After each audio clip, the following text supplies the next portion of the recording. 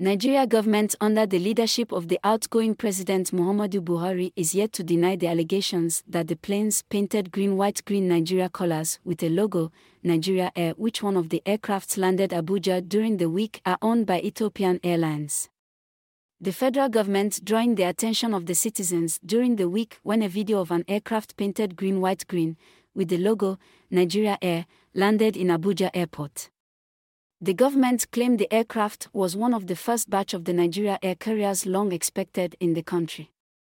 This led to more inquiries, and the findings indicated that the aircrafts are not owned by Nigeria government.